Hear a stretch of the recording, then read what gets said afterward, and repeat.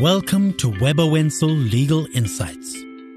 With over 150 years of experience and deep industry knowledge, Wentzel is the leading full-service law firm on the African continent. Good day, everyone. I am Christopher Williamson, and I work in Wentzel's Financial Regulatory team. Welcome to episode 3 of our 4-part podcast series where we share a few insights about fraud during what is known as Fraud Week.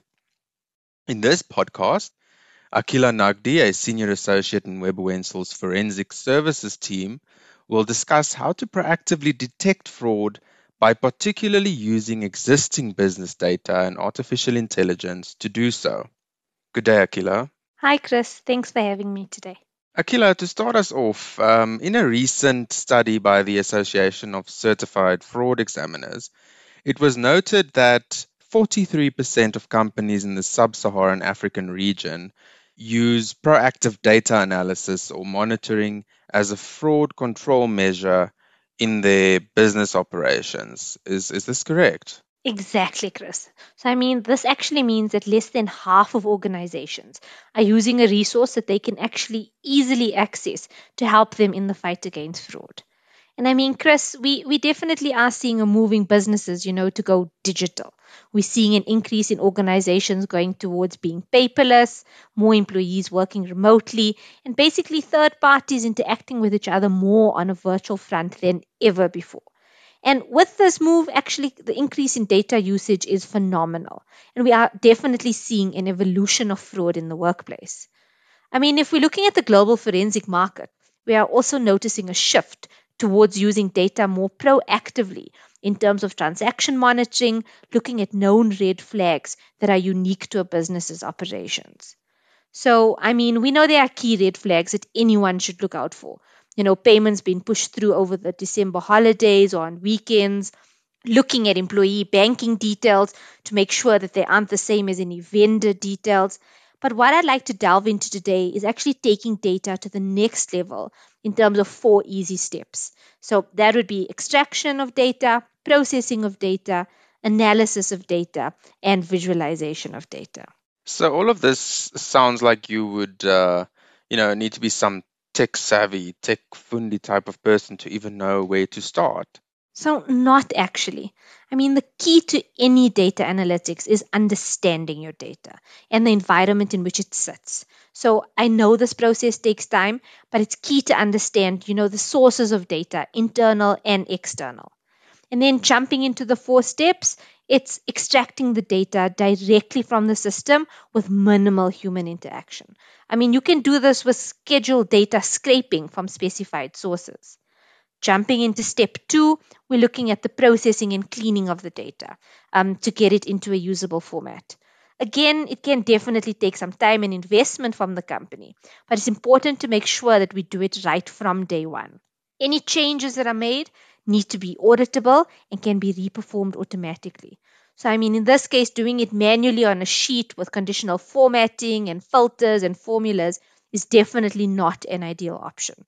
Automation is key, and there are tons of programs on the marketplace that can help you do this. So, if I understand it correctly, at this point of the process, you would now have some form of clean, usable data that you can sort through.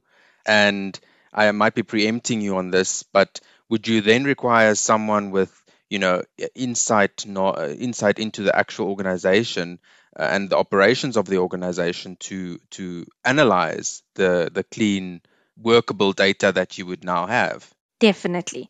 So, by using an expert with existing industry knowledge on previous fraud cases and somebody that knows loopholes and gaps within this industry, basically a fraud professional, in conjunction, with somebody, an employee of the business who has intricate knowledge of the business's operations, they can definitely put their heads together to set up data control tests on existing data. Data that's been extracted either an hour before, a week before, or a month before. And these tests can't be static and they need to be adaptable to business conditions and the economy and marketplace movements.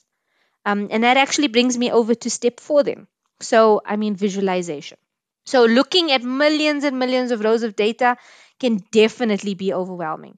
So the best way is actually to put it into a visualization platform whereby you can actually interact with the data in terms of graphs, pictures, maps, so on and so forth. This also allows you to look at the data holistically, honing in on specific peaks, drops, and unusual names popping up, so on and so forth. It gives you an indication basically of red flags in your organization. But it's also important to remember that not every red flag is a case of fraud. So in essence, this would assist internal forensic and internal audit teams to direct their efforts at saving the organizations the costs which are linked to fraud and those losses suffered as a result of fraud. Definitely. I mean, in general, fraud goes undetected in an organization for a period of anywhere between 6 to 18 months before being raised.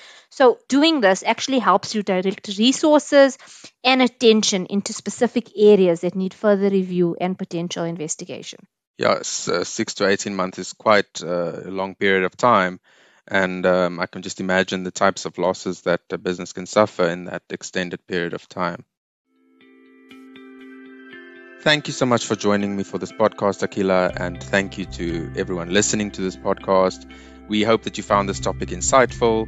And if you would like a recap on any of our previous episodes in this fraud podcast series, kindly visit our Wentzel website or any of our social media pages where these podcasts will also be shared. Thank you.